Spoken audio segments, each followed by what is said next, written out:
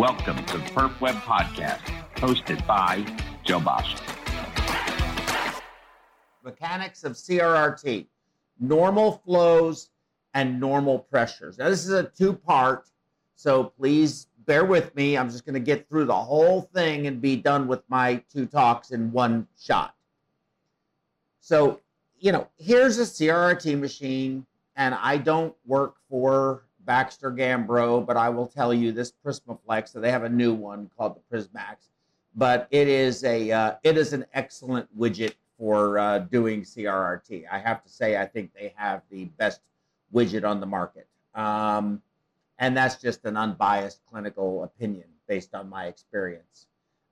This is a standard Maherker or temporary dialysis catheter, and you see the various different aspects of it. I'm going to get a little more into this as we move forward. And then we have a patient. And what we're attempting to do is put this inside this patient's venous system somewhere and make it flow through this. So let's look at these various pieces and parts. And I highlighted the ones that I wanted to talk about. So first of all, I want to point this out to you. I want you to look right here. You will see that exactly the opposite of perfusion, access is red and return is blue. That is completely the opposite of what we are used to. The reason why it is this way in the dialysis world is if you take the blood and ultrafiltrate it, you will notice that it is always darker after the hemoconcentrator. Mm-hmm. So the more hemoconcentrated, the higher the hemoglobin is, the darker the color will be, because both of those are associated to color. That's what gives it the color and the oxygen reactivity and so forth. But given the same amount of oxygen content, hemoconcentrated blood will be darker than non-hemoconcentrated blood. And that's why it's opposite. And sometimes that makes it a little bit weird for us. Access is red. It just makes no sense. But you have to think of it that way. So the first one here on the left is your access pressure pod. And you see it here diagrammatically, and here it is over here on the actual machine. This pump turns clockwise, okay? So this is your access pressure pod. In other words, it's measuring what is coming from your access catheter from the patient, if you will.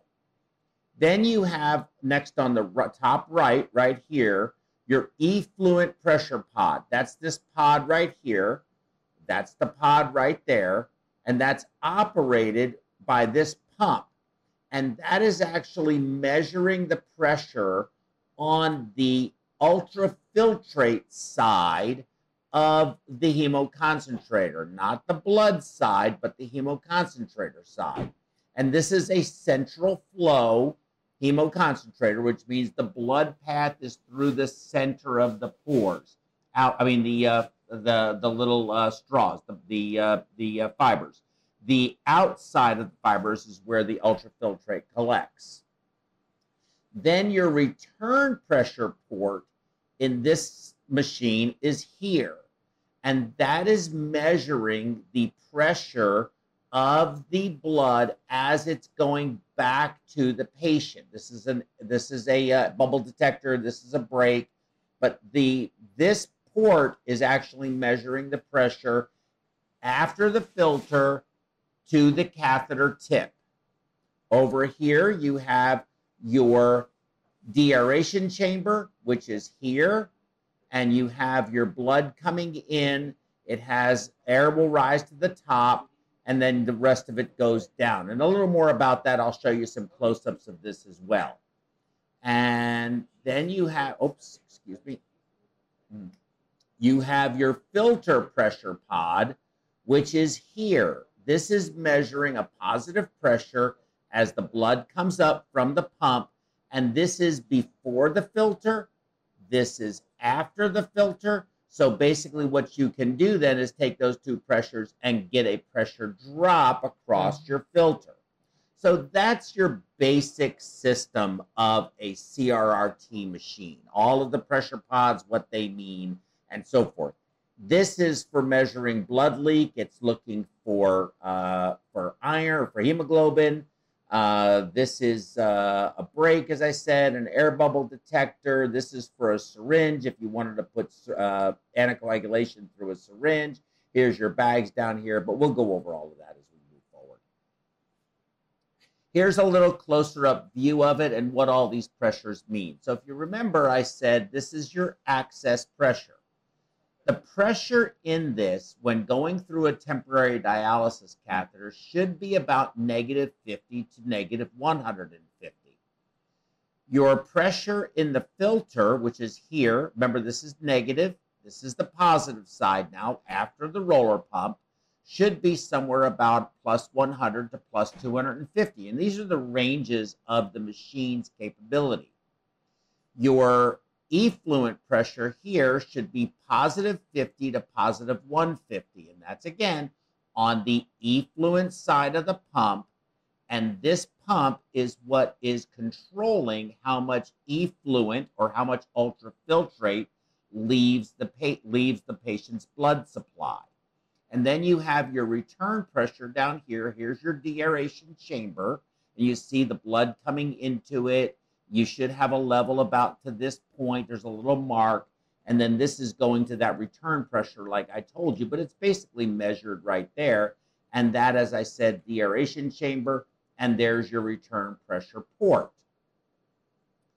So one of the biggest problems, we just got through talking about it actually, with CRRT machines is that they will clot. They have a very high level of clotting, at the filter clotting, and not being able to use them. In fact, if you look at this study that was published in Nursing Critical Care, you see that filter clotting is 46% of the time, and catheter degradation or malfunction, which usually will lead to filter clotting because you have terrible flow characteristics, is 36%.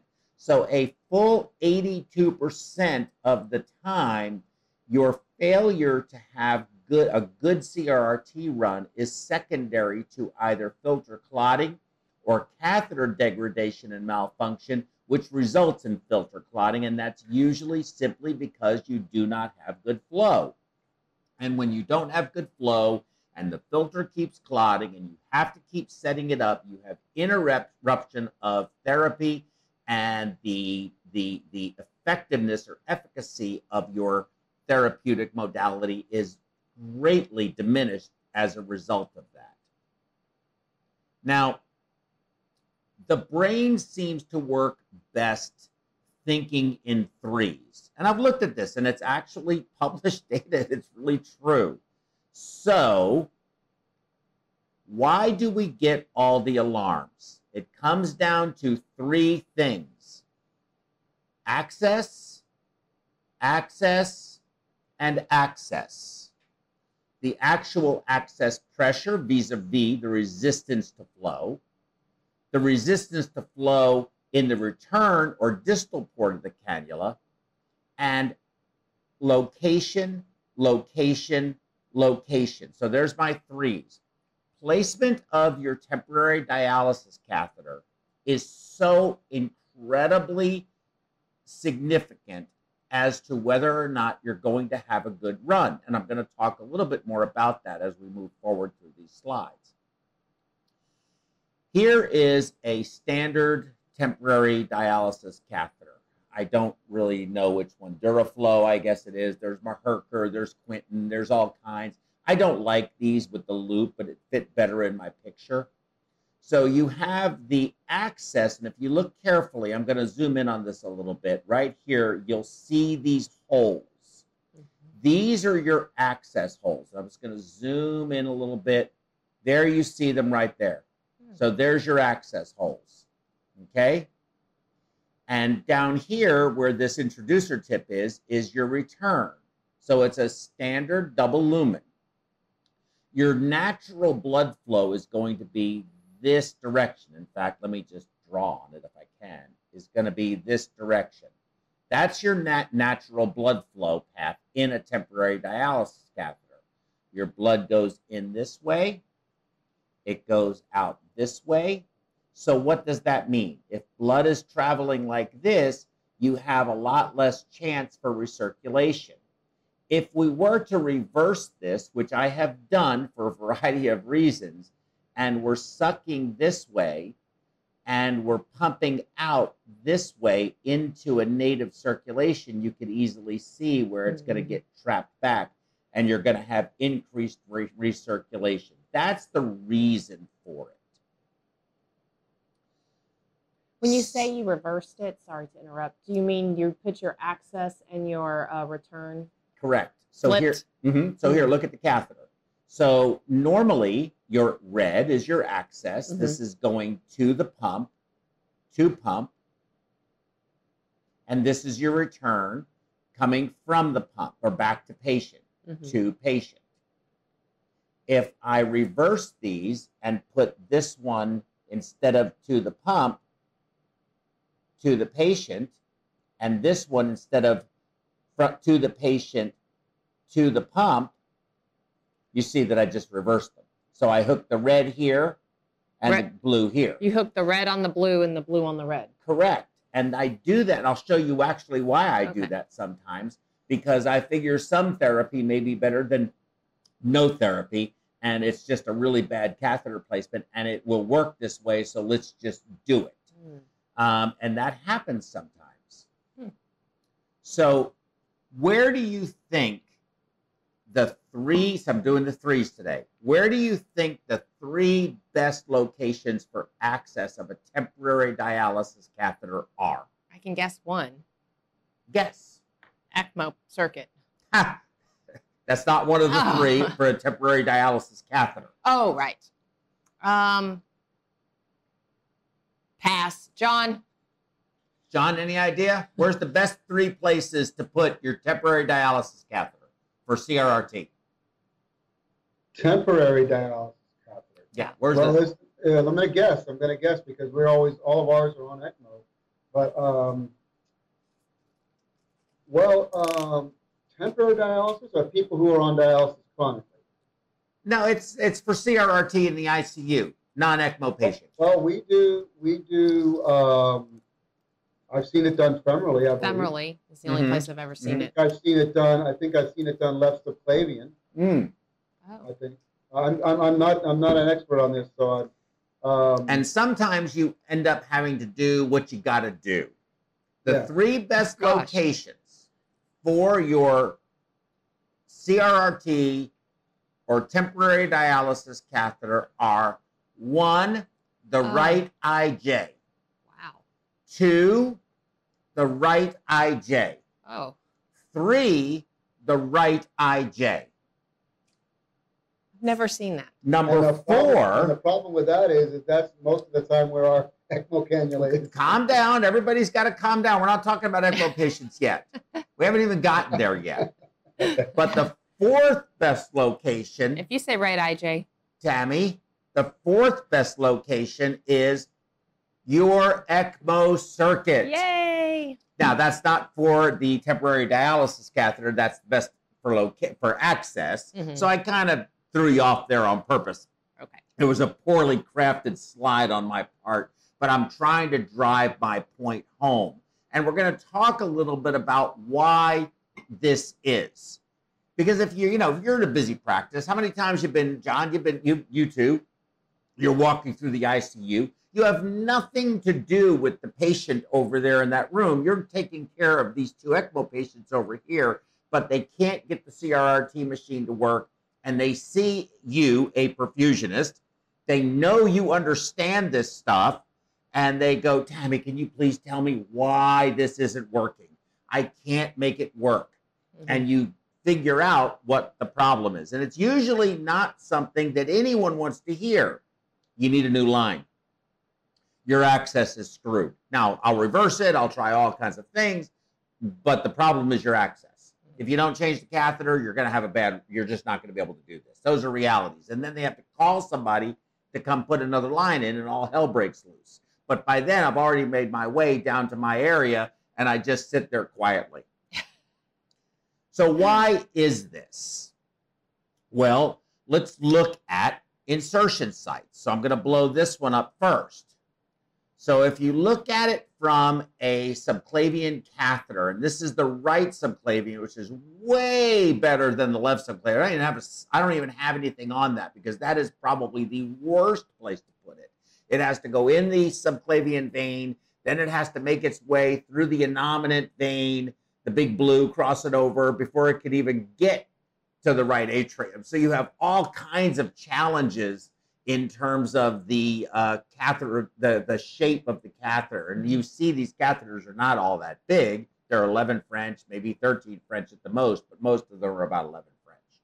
And then you have to consider the length and all of this kind of stuff. You really want the tip, if you can get it, in the right atrium, if you can.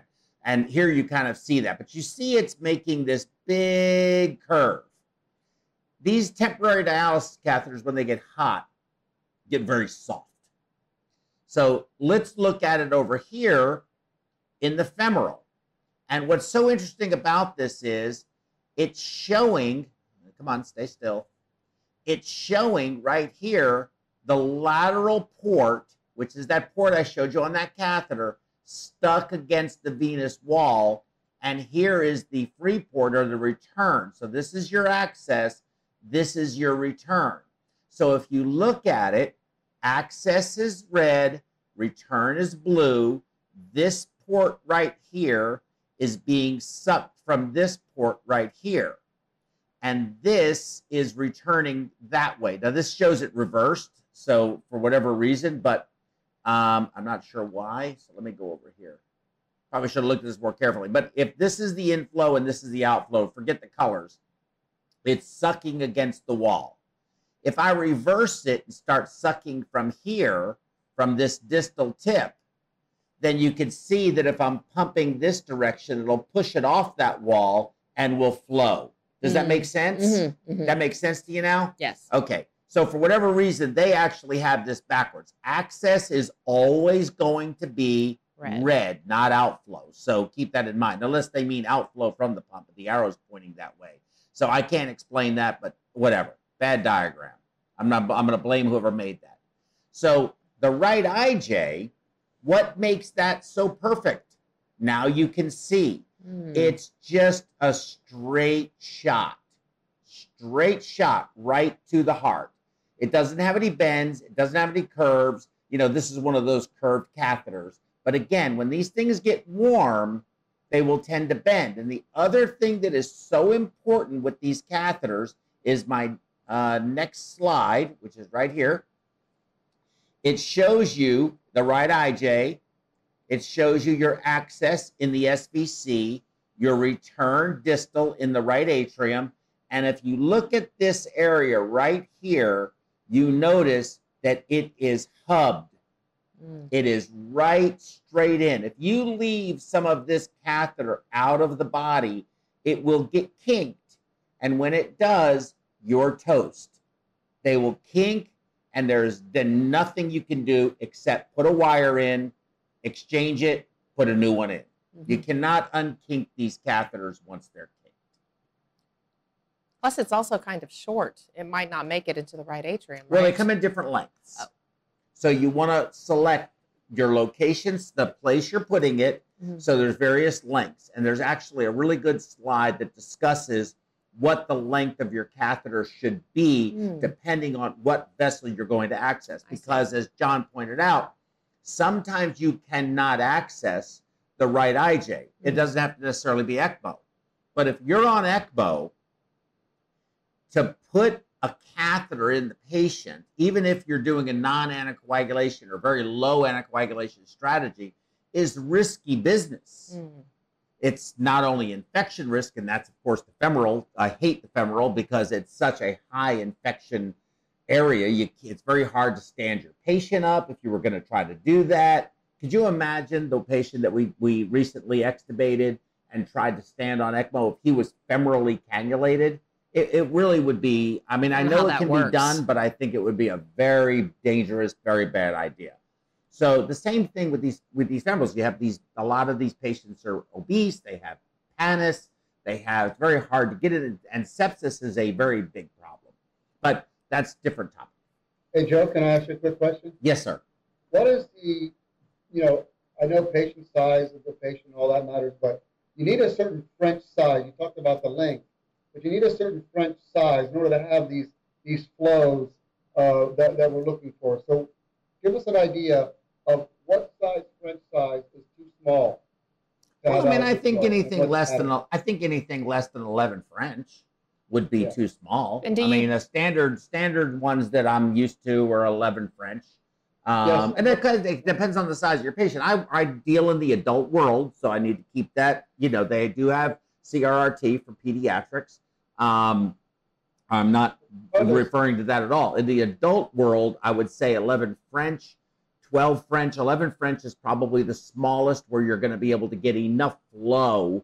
But again, really hooking it into a circuit like the CRRT, the ECMO circuit, it makes the most sense. Mm-hmm. Yeah, I think that phone call I was telling you about earlier, I think they had a 9 French. Way too small. Catheter. Now, it depends. If the patient was a teeny, like a cachectic, 45 kilo, 80-year-old woman, but that's regardless of the size of the patient, though, from the standpoint of the CRRT device, you need that 250, 300 cc flow to keep that from clotting off. Mm-hmm. So you're stuck with a 9 French. Maybe the patient is too small, or maybe that's just what they put in. But now you've got a different problem. You can't keep the CRRT function, right? Yes, and that's probably very true. So I do think that there's always going to be nuance associated with what can we put in this patient. Is it shorter? The shorter your catheter, the smaller your lumen diameter can be. So many factors are involved in it that I would say, in my experience, anything smaller than an 11 French, and I have done a lot of it for an adult patient, is not going to work. And they do have different size filters, John. They have, larger and smaller surface area filters. So I'm not sure all of that in terms of the pediatric world. Again, so I'm talking only adult, but I'm used to either the M100 or the HF 1500 are the two filters that I'm most knowledgeable about. One is an AN69 filter, and the other one is a polysulfone filter media. So, I mean, notwithstanding all of that, I think 11 French is probably the smallest that I would want to see in an adult patient. So, getting back to the pressures, there is a measured pressure, and then there is a software calculated pressure. And this is going to be your transmembrane pressure. So this is the pressure that is, and I'll talk a little bit about it, but it basically is calculated by the machine, but based on actual measured pressures. And I'll show you what that is. But it basically tells you how many or what amount of your pores of the little straws, the little filter that the blood's passing through, the hollow fiber, what percentage of those pores are open or potentially clogged, blocked. So the transmembrane pressure is the filter pressure plus the return pressure divided by 2 minus the effluent pressure. So what you're actually measuring with the transmembrane pressure, as I mentioned, is the influence of this pressure. Let me go to a different color. Of this pressure, and this pressure. And this pressure is going to be higher here than it's going to be in this region, right? So there's going to be loss of pressure. This is going to be your delta P from here to here, but there's going to be pressure difference throughout this blood pathway. And so all of these combined give you a transmembrane pressure.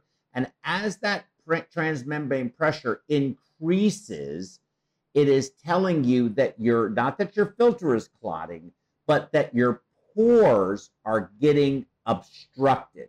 The ability for the ultrafiltrate to pass through the pores is being reduced. And the pump, the effluent pump that I talked about, is having to turn faster and faster in order to get what ultrafiltrate you have it set for to actually come through the pores. So we talked about the measured pressures. We're just going to do it again. You have the access pressure. This pump is turning this direction. Okay, so you know. You have your access pressure, which is measuring from the patient, and that's this one.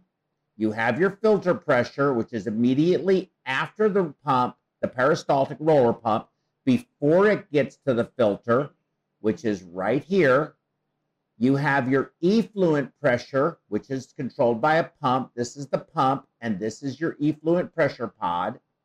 And then you have your return pressure, which is measuring the pressure from the catheter, the resistance of flow from the distal side of the hemoconcentrator to the distal port of your return catheter right here with the deaeration chamber. And that's this port, and there's your deaeration chamber. So why do you get these alarms, these red alarms that we get, that the nurses hate? And we hate them too when we have it hooked up to our ECMO circuit. Well, let's talk about them. Filter extremely positive. Well, your filter extremely positive alarm, you think about it, if I put a clamp right here, you would, I'm sorry, I put the clamp in the wrong spot. I was thinking that. Put a clamp right here on this line.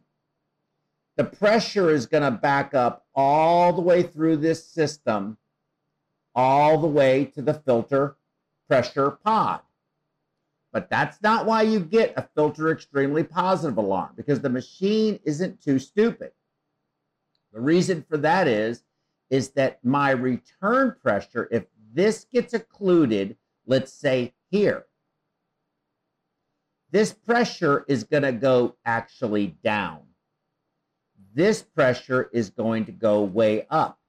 So it knows that my resistance to flow is from this pump to this filter somewhere, but before the return pressure pod. So you could clamp it here, but more than likely, this is starting to clot. Your blood pathway is obstructed somewhere, and it's not at the catheter tip. That's number one. The next thing it could be, oops, this new technology is great, except when you don't know how to use it. Return extremely positive. Now, this is very interesting because if there is an obstruction from the outlet of the deaeration chamber, which is where your pressure is actually being measured from, right there on the top, and it's at the catheter tip or just beyond. Wait, we lost slides. Oops. What happened? Well, what do you mean you don't know? I don't know. I lost mirroring. Hold on. Okay. What I do? It's not giving me an option. It doesn't show. It doesn't show you. So hold on. We're just going to take a break here real quick. It doesn't show that. When I try to screen mirror, it doesn't work. Maybe we lost connectivity. I don't know. Okay. Well, hold on. John, can you take the floor and chit-chat or something? Well, I was wondering on that formula there, Joe, and I'm not a CRRT expert by any stretch, but the formula to calculate the transmembrane pressure, you have the effluent line coming, you have the dialysis line coming in, right? And the effluent line is coming out. Correct. So why in the formula do you not have the dialysis line pressure? Because that's going to, I didn't see that as part of the calculation. I didn't see it in there either. Say that again. So he's wondering if you're measuring the effluent pressure out, why aren't you measuring the dialysis solution pressure coming in for the TMP? the TMP. Because at the end of the day, it still has to remove that. And I think that that probably is something that it could influence. It's a very good question. But at the end of the day, it still has to remove ultrafiltrate. So you could, if you're doing dialysis, it may not be as influential unless you are doing patient fluid removal, which you frequently are. So you bring up a very good question, and I'm sure that probably affects it as well. And there's probably a dozen more other things that probably are going to affect it as well. But I think you can get a little bit far in the weeds. I think I'm trying to keep it a little more simple than that because, you know, again, this is a short time for a very complex talk. But that's an excellent question and likely would influence it. Real quick, does the dialysate line, is it under pressure or is it coming in passively? Well, you're talking about two different things, John. You're talking about dialysis and you're talking about CVVH. Okay. You should not be hooking this up, in my opinion, and we can debate this on a different day, but I don't believe we should be using this as a extended dialysis unit. Its intended purpose is for convective therapy. So you should be running your blood through the blood pathway in the filter, so through here, this way, and you should be replacing the fluid that you're ultrafiltrating in this area here. And I can show you maybe a different diagram of that. So let's go to this one here.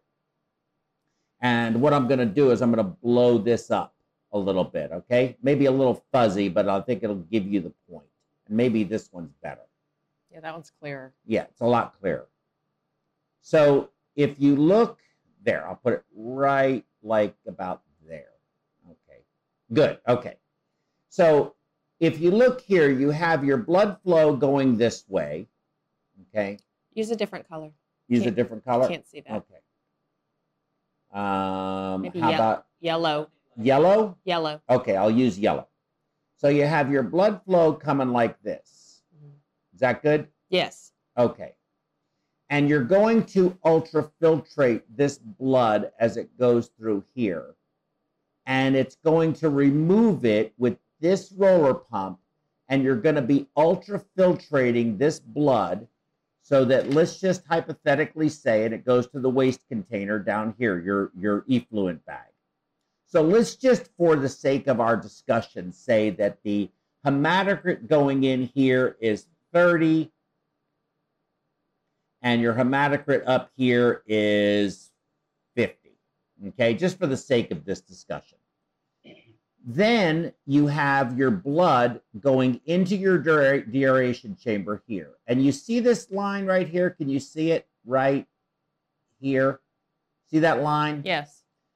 These pumps, and it can be both of them. It can be one or it could be both, depending on what therapeutic modality you're using, is putting in this solution, which is a plasma water replacement solution, which is bicarb-based, reconstituting the plasma water after it has been hemoconcentrated.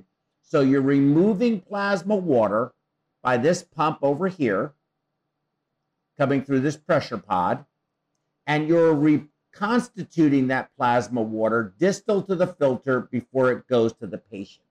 That's convective clearance. And if you're running this just as dialysis, you're meaning removing fluid. No, dialysis. Oh, dialysis is a diffusive therapy. Yeah. So it's just standard intermittent dialysis long term versus, which would be like SLED, slow, low efficiency dialysis, versus convective therapy. You're not removing the inflammatory mediators. You're not removing the larger molecules. You're very restricted to only about 5,000 Daltons, which is basically just your ions. If you're trying to really affect a change in the patient and remove bilirubin, for example, which it doesn't have a sieving, I think it has a sieving coefficient of 0.6. 1 is all, 0.6 is about 60%. So if it continues to climb, you're going to still have it, but you can control it until you can and get the shock liver or something like that under control. But the inflammatory mediators live in the 20 to 30,000 Dalton range. And so you cannot remove those with diffusive clearance. So yes, John, I think if you're putting dialysate through it, it will influence the TMP.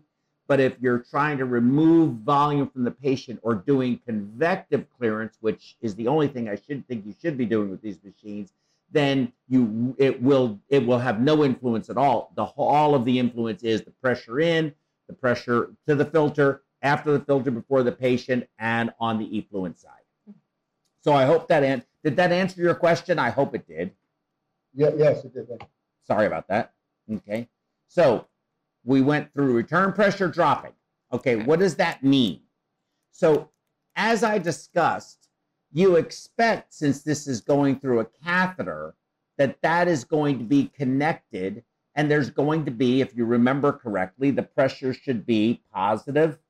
Oh, let me do a different color. Should be positive plus 50 to plus 150. If that becomes disconnected, that pressure is going to drop. So the machine is designed, all of these machines are made for temporary dialysis catheters, not ECMOs. So if it becomes disconnected from the patient, that return pressure won't have any resistance. And it's a very high risk of exsanguinating your patient. So you get the return pressure dropping alarm. That's what that means. And that's going to be something that I'm going to talk about when we hook it up to the ECMO circuit, and why we see it in the ECMO circuit, and why we set it up the way we do. There's a reason for all of this is building on something else, if you will. TMP too high, transmembrane pressure. We just got through belaboring the point. It means the pores of your hollow fibers are becoming clogged. What are they getting clogged with? They're not clotting. Inflammatory mediators. So it's just the mediators because they can't pass through because they're too large. Yes, correct. So how long will a filter last if you have a patient who's really going through? Sometimes very short. And actually there is a very interesting technique that is used by some people, and they use the M series filters because the AN69 tends to have higher adsorptive properties with inflammatory mediators, and they will put it on.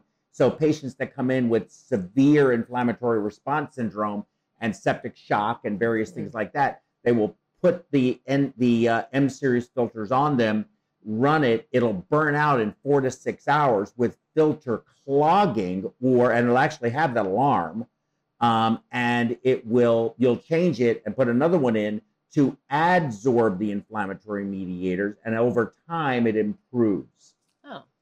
So that's one of the reasons why they use it. But if you have a very sick patient, you should anticipate that can be a problem. And it creates a lot of problems, and I'll explain a little more to you about that. I'm going to talk a little bit more what these pressures should be and why. Filter is clogging is what I just discussed. TMP is too high, filter is clogging. That's what the alarm is actually going to say. Which one will you get first? You'll see the TMP trending up. It'll start telling you your TMP is too high, and then eventually it'll reach a point where it says, I can't operate like this. It's not going to work, and it'll give you filter is clotting. And will that it'll stop? It'll eventually stop completely, and it'll lock you out. Gotcha. So when you start getting the alarm, TMP is too high, start thinking about changing your filter. Because if you don't, then you lose all the blood that's in there, correct? You can hand crank it in. Okay. There's ways to get around all of that, but again, you shouldn't be doing this if you don't know how to do it. I'm trying to just impart that to people. I'm not advocating that you do that. I'm just saying there are ways around that for those that do this. Filter is quick. Can I say something? So in this application, you do not need to be infusing citrate to prevent the filter from clotting off. No, we're talking about two different things. That has nothing. No, this isn't about citrate. This is only about the pressures. This is trying to explain to people how this device works versus citrate protocol, how to avoid anticoagulation. That's a different topic. Well, what Tammy just asked you, what is what is it that's clogging up the fibers? And you said it is inflammatory. So in other words, you're not having an issue with clotting. No. Correct. Unless you get this alarm that says filter is clotting, then you have a clotting problem. And basically the filter is clogging alarm is predicated on the transmembrane pressure being too high. It can't remove the fluid you're putting into the patient. And so that pressure, you have a high pressure in the blood phase, but your pressure on the effluent side is so low that there's this big gap in pressure. Filter is clotting is because your filter is clotting. The blood path is being obstructed. Does that make sense? Yeah. Okay. Clogging versus clotting. Yes. Very big difference between the two. Filter is clotted. You're locked out of the machine and you're full of clot and you don't want to give that blood back. Right. Okay. So you have to take all of this into consideration before you go doing things with giving blood back to the patient. So filter clotted means that this filter from here to here is full of clot. There's not enough of the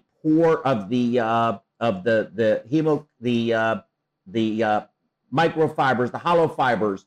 There's not enough of them open, and there's too much resistance to flow from this to pump through the hemoconcentrate. And if you have to throw one of these away full of blood, you lose about 200. 180. Oh, yeah, 200-ish. On an adult. Yeah, cc's. Yeah, 180 to 200 cc's is what you're going to lose, but about 180, I think it is. Okay. Depending on the size of the filter, obviously. Yeah. Return disconnected. Again, the return, you expect this, right, as I said, to be positive. It's got to be a positive pressure if you're flowing through a catheter. So if that pressure suddenly becomes 0 or 10, you're probably pumping into the bed or on the floor. So would you see the return pressure dropping first and then return disconnection, or not necessarily? It depends. If you hook this up, for example, and I'll go over this too. You hook this up to the negative side of your ECMO. Well, yeah. It's going to see a negative pressure, and it's going to believe it's totally disconnected. Right.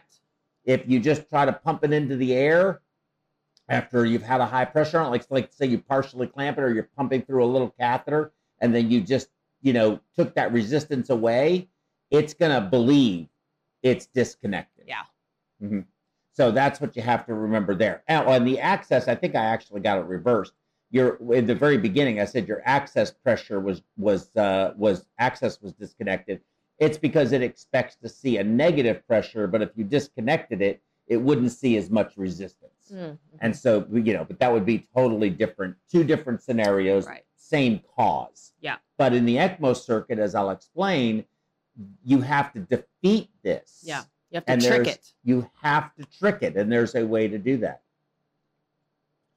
Oh, that was it. Cannot detect return. That's when it's really negative, or it's sensing something that just doesn't make sense. Mm-hmm. It expects, again, a resistance here. It expects to be plus 50 to plus 150. It's anticipating that. If it doesn't see that, it's going to give you a cannot detect return alarm. Now, you can override those.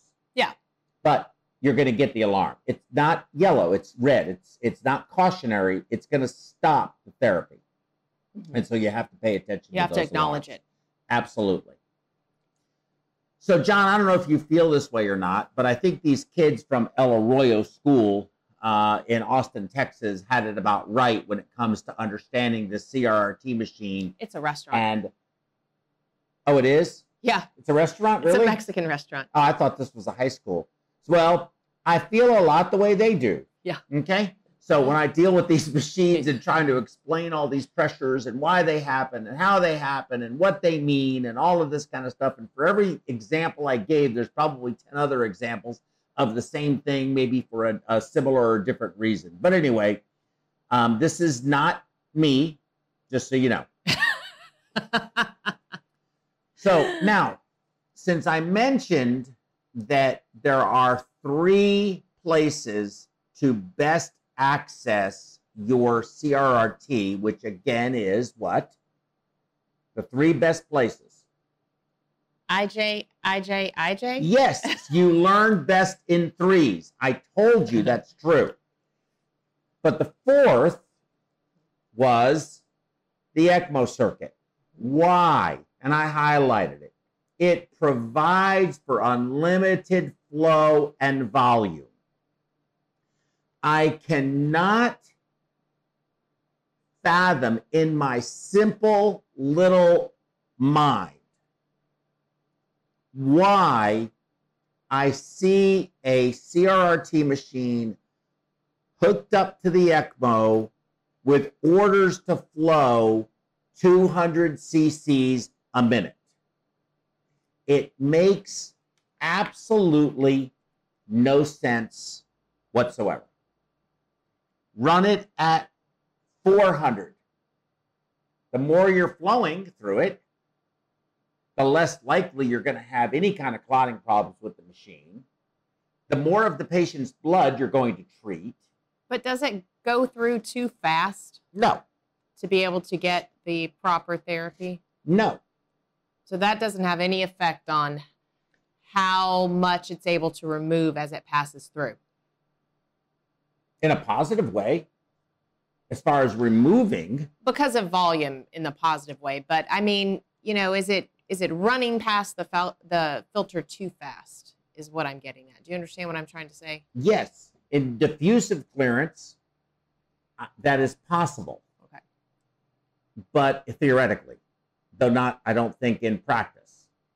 In CVVH, think about it for a minute.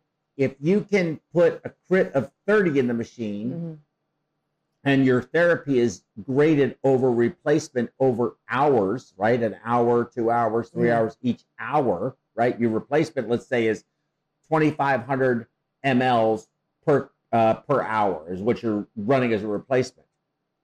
If I can get that same amount of therapy done, but only have to hemoconcentrate that blood in that filter from a crit of 30 to a crit of 40 versus 50, then I don't have to hemoconcentrate that blood as much through that filter, and I'm much more likely to keep that filter open for a longer period of time.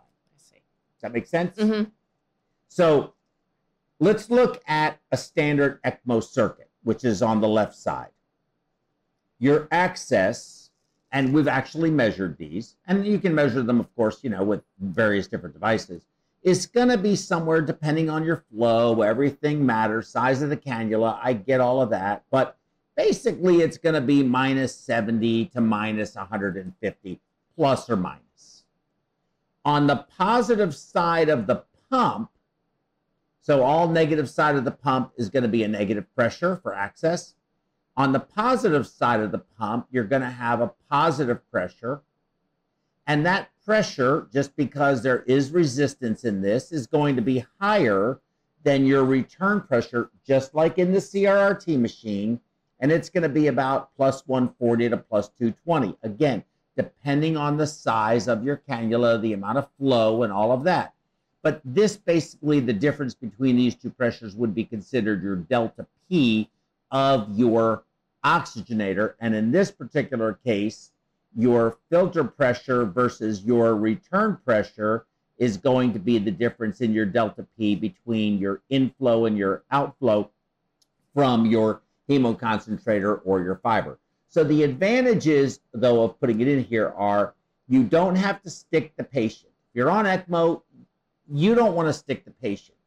You really don't want to stick the patient at all, but in particular when you're on ECMO, especially if you're anticoagulated, you go to stick a femoral in, and the next thing you know, you hit the femoral artery instead of the femoral vein. Even if you do ultrasound guidance, it can still happen. It does happen. Or you can't get the catheter in. There's all kinds of things. And of course, I think the infection risk. It eliminates catheter malposition completely. Eliminates catheter degradation problems completely. Now, the disadvantages, it provides, of course, for unlimited flow, but the environment of the ECMO circuit is not in any way physiologic. It is by virtue of just these kinds of pressures, which any temporary dialysis catheter or CRRT machine was never designed for, is I consider it hostile. They're very high. If you have access line chatter, that's going to cause all kinds of problems with your CRRT hooked into the ECMO, because you start losing flow and you have pressures jumping up and down. So line chatter is a big problem. You can have frequent alarms, though you can definitely minimize that with a little bit of expertise and understanding how the circuit works. And probably the biggest thing that you have to be very concerned about is when you're in the ECMO circuit, you have a higher risk, anytime you integrate anything into your ECMO circuit, of error. That's why I say, again, and I keep stressing this, is that, you know, you have to know what you're doing, and you have to be very careful with what you do. And if you don't really know what you're doing, you probably shouldn't do it. Here we have a standard ECMO circuit, and what they're illustrating here is the addition of a hemoconcentrator just in a bridge in the ECMO circuit. This was popular a long time ago. I still get asked today to do this, but I'm going to explain to you why I don't do this. I will fight tooth and nail to not do this. So you have your access from your patient going into your centrifugal pump, coming out of your pump into your membrane, coming back up, going to the patient. Then you have over here, I'm going to use blue, a little bypass line going this way through a hemoconcentrator back into your access of the patient. This is certainly something you can do, but if you don't have this hooked up to a pump and you just take a clamp off and let it free flow and you lose attention, you will remove more from that patient than you wanted to. So it's uncontrolled. The other thing, of course, is you're going to clamp here. You're going to clamp here when it's not in use. You're not going to just leave it free flowing. It's a pretty big shunt. A big shunt. You lose a lot of forward flow. And in my opinion, of course, if you're going to hook IV bags up to it for rapid fluid resuscitation, make sure there's no air in these bags, because if you open them up and lose attention and you have a big bolus of air, it's going to go right into this cone, deprime it, and you're going to have no flow. And it's going to be very challenging for you to get that air out.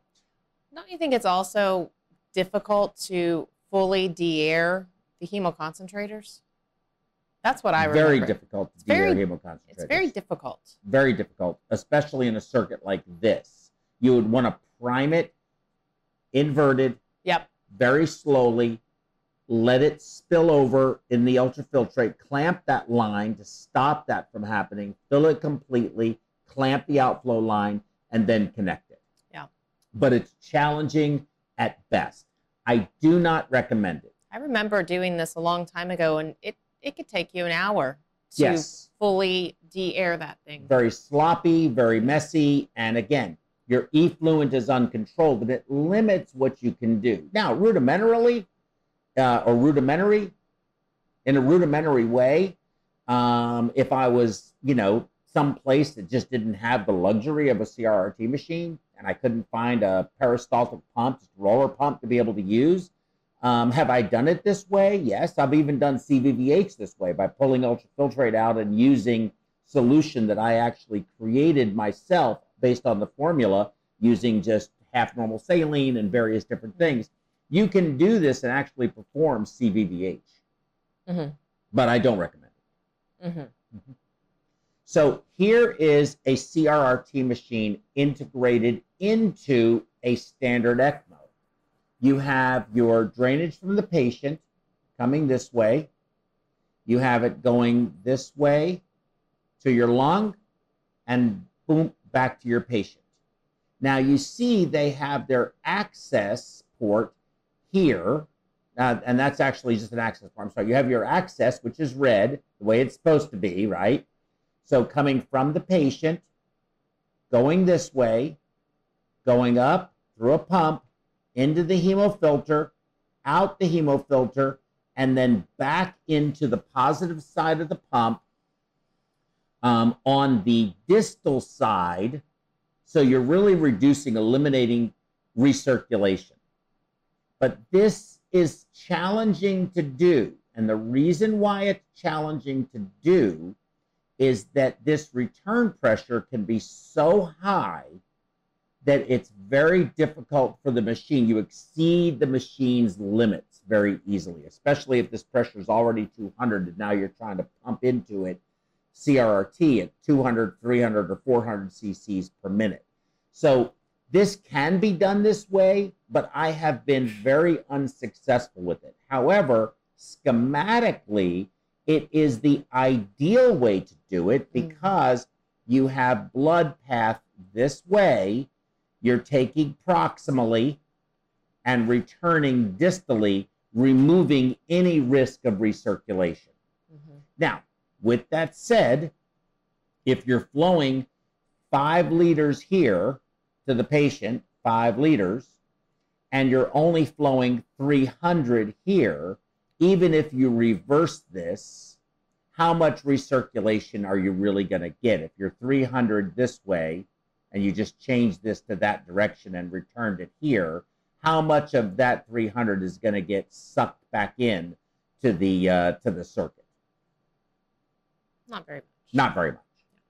So in my view, I think this is ideal schematically, but not necessarily the best way that I've found you can do it.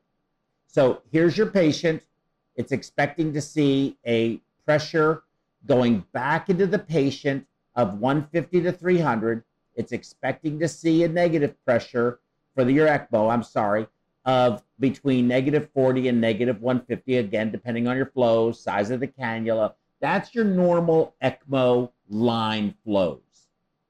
For a CRRT machine, its access, reversed, of course, of the colors, is expected to be -50 to -150, and in the return, +50 to +150. So now let's put these two things together. And it looks something like this. So, and I'm going to do a lot of drawing here, so try to stay with me here. So here's your access from the patient with the ECMO. -70 to -150. It could be -40 to 150. Depends, again, on flow and a variety of various things. This access has limits of -50 to -150. Well, if you're already at -150 and you stick your access on here, what's going to happen? Your access is going to be too negative. It's too negative. It's not going to work. So what we do is, if you look at the arrow, we put the CRRT on the positive side. And the reason we do that is it's already positive, +50 to +150.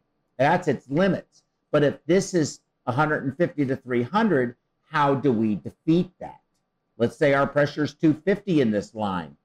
What do? Well, I can tell you what we do. We use a very small line. It's a pressure monitoring line, which I'm going to show you, and it dampens that pressure, but has more than enough flow to accommodate up to 300 or 400 cc's per minute. So I'm going to show you that and how we do it. But that's why we put it on the negative side. If I did that same positive side, if I did that same thing on the negative side, negative pressure doesn't operate in the same way positive pressure does, and it's still going to reflect that very low negative pressure and have to pull through a much smaller line, and it becomes very difficult because you're already pulling the wrong direction. Yeah. And that's where the real problem comes in. So your filter pressure is going to be reflected, of course, the filter, the return, all of these pressures are going to be affected. But one of the things that's really a concern to me is this TMP, or I'm sorry, the effluent pressure, not TMP. +50 to -150. And I'm going to talk about this in the next slides, but it's a very important concept to understand. I think this is a horrible mistake. This should never be a negative pressure. And especially when you're hooked up to the ECMO circuit. Because what you want your effluent pressure, your roller pump to do is to act like a dam. You want it to control the volume that is coming out of the hemoconcentrator as opposed to pulling the volume across the hemoconcentrator, forcing it across versus holding it back and controlling that volume. And I'll explain what happens when you do that. In fact, you remember that conversation we just had the other day about the patient, the case that I did where the arterial line sucked full of air from the patient backwards? That is because of excessive, essentially shunting, but negative pressure. We were on VAVD. We had Neptune hooked up, ultrafiltrating. That pressure gets reflected all the way through the system. It's a closed system. Right. And you have to remember that when you do these things. So if you look at this right here, and I'm going to blow it up a little bit, this is actually hooked up to an ECMO circuit. And what I want to illustrate to you or point out is right here, you see the effluent pressure is negative 85, and you see the return pressure is negative 67. And what happens when you do that is, I'm going to go over here, is you now have this at a significant negative pressure, I'm sorry, your return, at a significant negative pressure, which it should be positive all the time. If you remember, now your return is negative, and your effluent pressure is very negative. And what will happen is your deaeration chamber volume would start to go down, down, down, down. Now, you can fill it back up again, but if you're not paying attention, you'll get air in the line. But you fill it back up again. Then you go down, down, down, down. And then you go up again. Over time, because, and I know I mentioned this before, that I think the Baxter machine is the best machine out there. It used to be the Gambro Baxter. Now it's just Baxter. Because it is a gravimetric device. In other words, and I'll pull it up here just to show you. What I mean by that is that the volume that comes out of the patient here, which is this is your effluent here, and these are your replacements and your replacement. These are all measured on scales. If I put 5 liters in here into the patient, this is what goes into the patient, but it doesn't measure 5 liters here. If they don't equal, if they're not equal by weight, notwithstanding you have patient fluid removal and stuff, just with zero balance, the machine will lock you out because there's something seriously wrong. So when you hook it up to an ECMO pump, when you hook it up to an ECMO circuit, and you have it running, and that keeps adding volume to the patient because this return is negative and it keeps pulling this down, and you keep adding volume to it by pushing the button to raise the level. Each time you do that, there's a mismatch. There's more volume coming out than you put in. This doesn't make any sense to me. So over time, it adds up. There's very tight limits as to how much volume you're allowed to have mismatched on these scales. And I think that's what makes it such a good device. If you're using volumetric versus gravimetric, that's just counting the number of revolutions on the pump, and that's it. So when you select the CRRT machine, in my opinion, you should have validation of how much volume's gone in and how much volume is coming out. And the only way to, well, there's only 2 ways to do that. The first way is by weighing it. And the second way of doing it is by going in and actually taking the line off and measuring it in a graduated cylinder over time, and then calculating it. And if you look at the devices that are not gravimetric but volumetric, and you read their product literature, they actually say you're supposed to do that. In one of them I know of, every hour. Oh my gosh, who has time to do that? Whoever reads that. So you end up in court. Yeah, and you didn't Did you do that. follow this? Mm-hmm. So I think that's the only way to really do this. And again, I don't get paid by Baxter. In fact, I can't stand them. But they, I think, as far as CRRT technology is concerned, currently available in the United States, they have the best widget.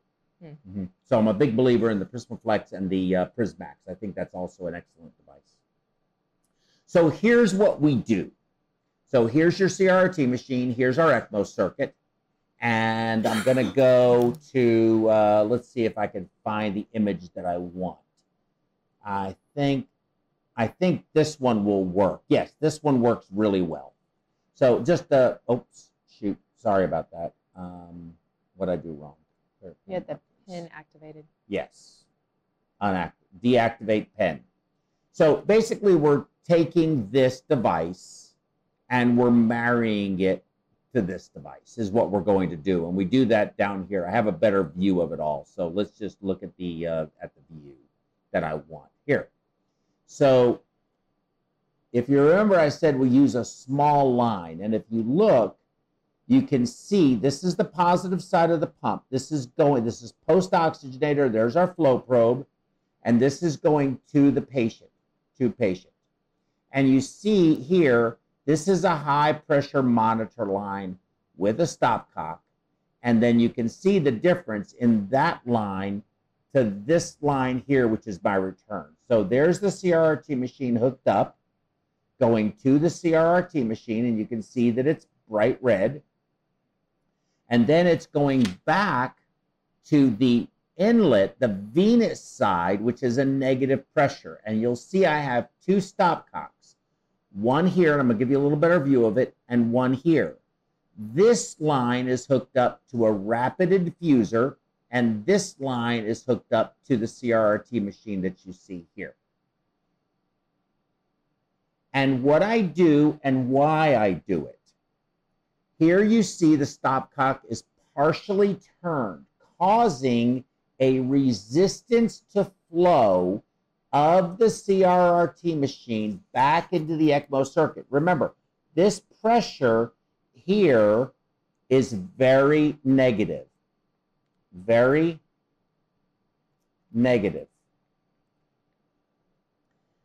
By doing this, there's flow from a pump into this. I'm causing a back pressure, which now will make this pressure positive. That's what I want to accomplish. Why do I put it here versus there? There's a reason for that. In this line, and this is one of our, it's just a recirc line. It's going from the positive side of the pump, from actually the top of the oxygenator, right back into the inlet side of the pump. And I do that because I can run this like this, turn this stopcock 180 degrees, rapidly fluid administrate if I need to for fluid resuscitation, give blood, give albumin, give plasma, whatever I need to do for the patient at that time, because the pressure is more negative here than it is here. If I put... The color's hard to see. Well, why didn't you tell me that 5 hours ago? We did once. Oh, well, all right. So the pressure, if we're giving here, and I'm trying to fluid administrate downstream, or upstream from it rather, it makes it much more challenging, much harder to get the fluid in this way. And if I have to interrupt anything, I can interrupt it here, stop the machine, and just turn this stopcock to here and really pour the volume in. But I don't want to do that proximally. I want to do it distally. And that's why I do it this way. And what does that? Here's another view of the exact same thing. Here's my access. It's coming right from this line. I know you can't see it, but the connection is right there. And then here's my return with the stopcock partially clamped. And here's my rapid infuser line right here going into the access port of the ECMO circuit this way. Okay?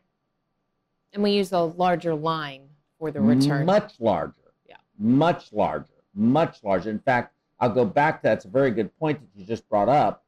I'll go back to that. I'll clear all of my markings, and I'll open this up again because I think this is very instructive. And here is my access line. Compare that to my return line.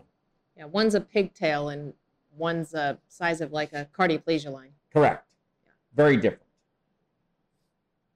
But as a result of that, so sorry. Did it come up or no? Did it work okay? No, you're not full screen. Oh, doggone it. I'm sorry. That there it is. Okay. Okay, so what does this accomplish for me? In this particular case, I believe this one is, in my view, ideal. Now, it's not what you expect it to be, because if you look, you see your filter pressure is pretty high. Okay? So I've got a lot of resistance on that little stopcock that I showed in my return, which is going to be, over here. Your return pressure is pretty high too, but your pressure drop is only 100 cc's. I don't know how long this had actually run for, but actually this was the 49th hour of CRRT on this one device, which I think is very important to point that out. Look at your TMP, 109, perfectly normal. But this is what's important. Look at your effluent pressure. It is positive.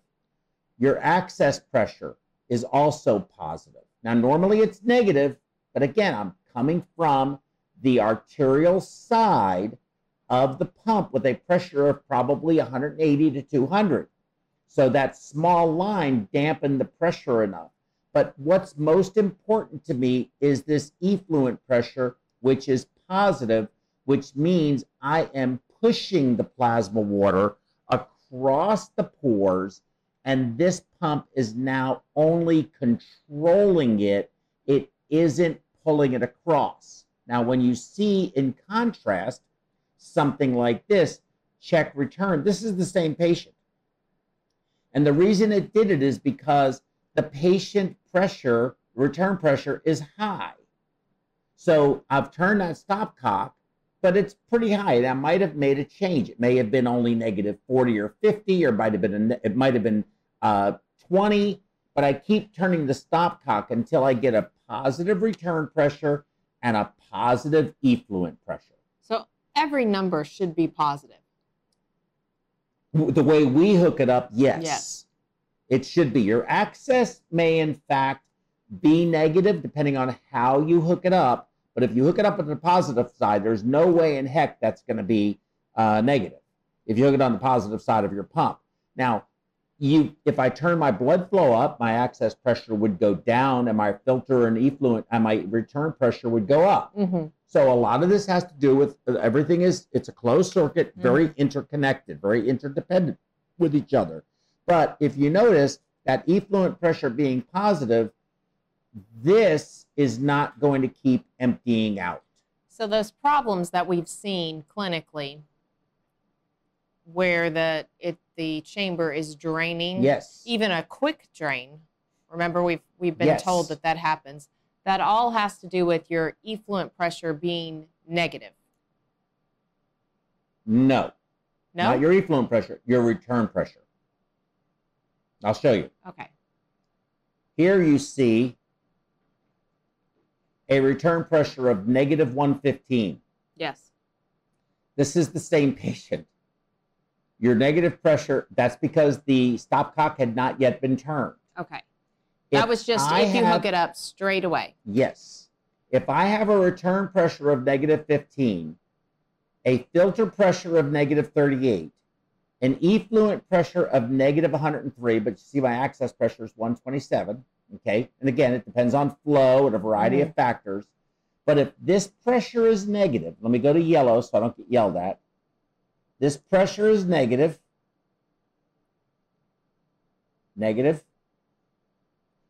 then it's going to be reflected negative here. It's going to get reflected negative here.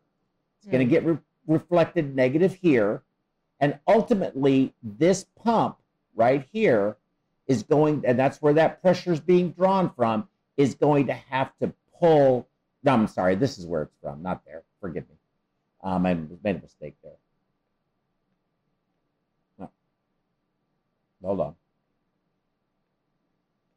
I can't get it there. You can't get it. Stop laughing at me. I can hear you guys laughing. I'm not dumb. That won't work. Clear pen markings. Here's the effluent pressure pod. Is here.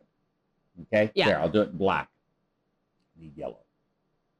That's where your effluent pressure pod is. It's pulling, and it's having to pull really hard because all these pressures are negative. Okay. Very difficult to do. And as a result, this chamber is going to keep getting sucked down because it's pulling from here. It just keeps pulling it. Now you have to fill it. Well, it fills from these bags. Yeah. So now these bags aren't making sense anymore because these bags are lighter than what this bag over here is, which is your effluent bag. Because you're sending that fluid to the patient. Yes. Yeah. Correct. But it's not coming out. Yeah. You keep filling that chamber. That fluid's going somewhere. Yeah. So that's why the problem occurs, is because, and you can get backflow from your effluent as well. When you see these kinds of pressures, and in this case, can you? I don't know if you can see it well. No, that's the wrong one. So. Oh wait, you flip side. Yeah, that's okay. Yeah, when you see these kinds of pressures, negative 103. Yeah. On the effluent, negative 115 on the return. That just throws the whole system off. And what you want to do is even though the filter pressure seems high, when you're on ECMO, a filter pressure of 276, so long as your pressure drop is not excessive and your TMP is staying like this. And again, this is after 49 hours of therapy. And the filters only last 72 hours. Yeah. So I've already gone 2 days with this one filter. That's pretty doggone good. Because 3 days is your maximum. It'll max out at 3 days no matter what. Correct. It's a time. You have to change it. Yeah. It's required. So with all of that said, everybody knows Joe the plumber. His name was Wurzelbacher, Samuel Wurzelbacher. But you know what? Basically what we do, and all of this whole presentation, really, he's not Joe the plumber. I'm Joe the plumber, fighting for the perfusion dream. So I wanted to point that out to y'all. So any questions, comments, anything you would like to discuss? John, I don't know if John's not there. John's not there. So Tammy, you are here. So what can I tell you? You told me a lot. And the reason why I'm so interested is because we are dealing with this on almost every ECMO. And well, that's a very good point, because I think ECMO, anytime you have a patient on ECMO, I think they should also be on CRRT. But at our for a variety of reasons. But our big ECMO facilities, they are doing that a lot. They wait until they go into renal failure most of the time. Well, that's a whole nother discussion. But we need to understand these things because, for one, it's connected to our circuit. And two, we need to know how to troubleshoot it, because the nurses aren't necessarily used to these problems that you're going to see, like you discussed, when it's not hooked up directly to the patient. And they are puzzled by it. And so I want to understand it so I don't have to keep calling you. Well, you have to look at it in the same way you look at the pump. And really, at the end of the day, what is a perfusionist? Along with all of the things that we understand and know, physiology, all of the things that anatomy, so forth, we're plumbers. We are plumbers. We move fluid through tubes. We do. And very quickly. And again, I pointed it out, in a very hostile environment. Could you imagine if your blood pressure was 250? That's not good. But this is bad. But that's the normal pressure of our return frequently. And it's even higher than that if they're using that endo balloon that they used to use for that crazy procedure with the endo clamp and all that kind of thing with those minimally invasive AVRs, yeah. Yeah, crazy idea. But you're trying to flow 4.5 liters through a 14 French catheter or less because you lose so much by putting that balloon in. It's half the size of what it should be. So we live in very hostile environments, pressure-wise, and it's an artificial circuit. So when you start integrating another circuit that was meant for a different device, being that temporary dialysis catheter I discussed, and it's all a closed system. On bypass, we have the reservoir. And unless so you're using a bag. Unless you're using a bag. And even then, it's still kind of open in that you have a reservoir. Yeah. But when you start removing those things, notwithstanding, I think it's just different. You have to sort of think of closed circuits the way we normally think of closed circuits. Like our cardioplegia circuit is a closed circuit. When we did that left heart bypass, that was a closed circuit. When we do ECMO, it is a closed circuit. So we're used to closed circuits. Yeah. But when you take something external and plug it into our closed circuit that is also a closed circuit, but has the same characteristics, for example, as our lung does. Most of our lungs, even the ones that are submicroporous, like PMP fibers, they're still there are still pores. And if you hook a vacuum up to that and clamp the line in the wrong place, you can draw air across that membrane from the atmosphere and deprime your membrane all the way up into your reservoir, and it's a catastrophic event. It's a big problem. And so you never turn your RPMs off when you have your vacuum on, right? We all know that for a reason. There's a reason we don't do that. So you can do the same thing with a CRRT machine because it's the same technology, only the pores are bigger. Those pores are 50,000 Daltons, so they're really big.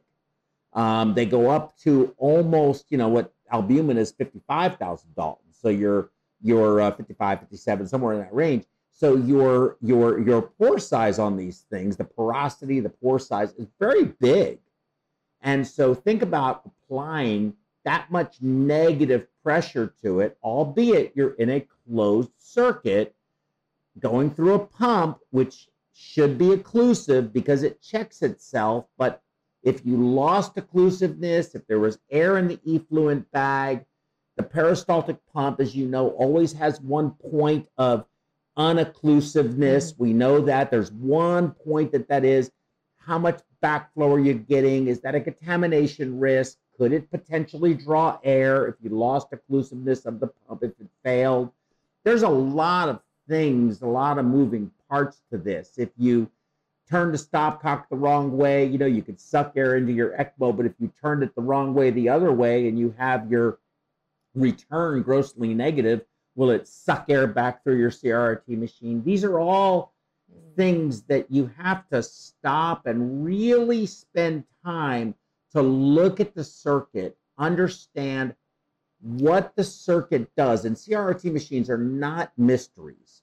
They're just 5 pumps. One's a blood pump, one's an effluent pump, and you have 3 replacement pumps. That's it. That's all it is. Well, why do you think with the popularity of CRRT being utilized through an ECMO circuit that these companies haven't come up with an ECMO protocol for the software, if you will? They do. They have. In fact, that's what allows you to use the PrismaFlex machine and the Prismax machine, because they actually do have that algorithm that says, it'll even ask you, are you connected to, I think it's an outside, I can't remember the exact phraseology they use, and that's in the newer models. I think in the older models, it would allow you to override. Yeah. And when you override it a couple of times, it then assumes that you're hooked up to something else. But why doesn't it change? Why do we still have to trick it with the pressures if we have an ECMO protocol? Because those pressures are best? Well, I think it's because, yes. I don't think that any machine and any software could just say, I want you to operate in, it's not a matter of the software not allowing you to operate with the return pressure so negative. It's bad for the filter. It's bad for your therapy. It's bad. It doesn't work because you're fighting two forces. Yeah. You're trying to pull ultrafiltrate out of the blood simultaneously to your return line, pulling in the opposite direction across the pores from the negative blood phase. And we know inherently, we know that makes no sense. And so if you're going to hook it up to the ECMO circuit, it's not a software issue. It's simply a mechanical plumbing issue that I have to make these pressures work for this filter. What I'm trying to accomplish. Yeah. So that's really all it is. But they do recognize, and that's the only machine that I am aware of that recognizes this environment, that you're doing something that we normally don't do here. I'm going to override this. I'm going to give you the option to override this a couple of times and then accept it. And what I think sometimes we see is if you have your return hooked up to the negative side of the pump, right? And you have that stopcock turned a little bit, but then your access catheter for your ECMO gets collapsed around the tubing because the patient's hypovolemic, and your flow drops right away. Now your access pressure goes way negative real fast. It gets reflected back to the machine.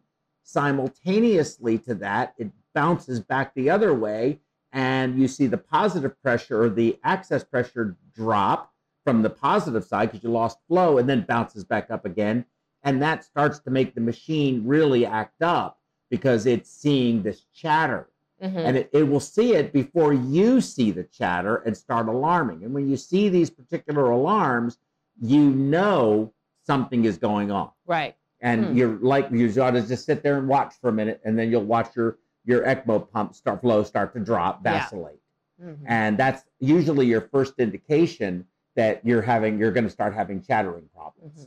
So, and again, it's because of the closed circuit design. No matter what you do, you clamp a line, you partially occlude a line, you turn your flow down and turn it back up. All of that you do in one circuit goes to the other. Is going to be it's gonna influence the other circuit. It will influence every single aspect of everything that's going on. Was that good? Yeah, it was good. Was that good? Did I do good? Yeah. John's not here to ask me any questions? Okay. Yeah. Anybody from the audience have any questions? Anybody want to call in? Somebody call me, please. There's a comment. There's a comment? Oh, it's on where? On my phone? Yes. 11 French standard dialysis catheter may not be sufficient enough if the ECMO flow rate is high. Well, if you hook it to the patient, I think those are two different things, Neerman. I would not recommend using a dialysis catheter in the ECMO, so it's just going to be the connection points. Yeah, it's just the lines of the line. Yeah. Higher flow has its own complications. That too with CRRT in line, tricky balance. Agree with you there, 100%.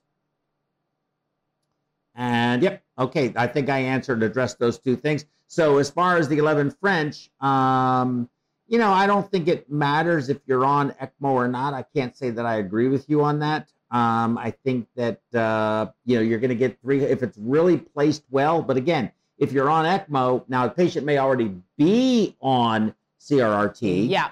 But if they are and they have put the catheter in the right place, which there's only 3 places that are the right place, and that's right IJ, right IJ, right IJ, then you put a wire in, take that temporary dialysis catheter out, put your Avalon catheter in, and then connect your CRRT to the ECMO circuit. That's what you should be doing. But you've seen it where we're in the IJ because we're using Avalon. And then someone wants to put CRRT directly in the patient, and they go femoral. And that makes no sense to me at all. But that's what they've done. Yes, of course, that is what they've done. The second, there is a fifth best place to put it, and it's going to be right subclavian vein. But then you'll have that little bit of a curve, right? You do, and it's. Is it competing for space? It will a little bit if you have an Avalon in. Yeah, that's what I was wondering. Clearly, you can put it in the left subclavian. That's absolutely the worst. It's too far, right? Too many curves. Well, it has to go in. It has to go in like this, right? It comes in, then it has to cross over the innominate and then come down. There's a quite a curve. Yeah. And if you put it in the left IJ, it's even worse because that's got to go down and that has to cut across and then cut down. It makes a big S. And that just is problematic for the catheter because it's, there's everybody thinks it all stays central lumen, but it doesn't. It's bumping up against all of the tissue and it's got a little tension on it. And so it keeps sucking on the venous system. Well, and if it gets flexible as it gets warm, as you say, then you could curl it up on itself, couldn't you? Well, probably not. Once it's in, no. No, I doubt seriously it would do that. No, when you're trying to place it. Well, it takes a little while. Catheter degradation doesn't happen immediately as soon as it gets warm. So it's not immediate. It's not like a coil or something like that. But it happens over time. It'll just start to, get weak, especially the part that's outside of the skin in particular. But if you have a real sharp bend, like a severely tortuous, venous system, and you have it in the femoral and it's really got a curve to it or something, a lot of times you'll see it kink right there, and then you're just done. I've seen it to where you can't even get a wire in it, or it's pulling against the tissue so bad it just won't work. You can try reversing it, as I said, and that does work sometimes. But no matter what you do, sometimes it's just to me, if you have an unlimited blood supply and you can run unlimited flow, hook it up to the ECMO circuit, run higher flows, have a better therapeutic effect from it or efficacy, and do it that way. That's my recommendation.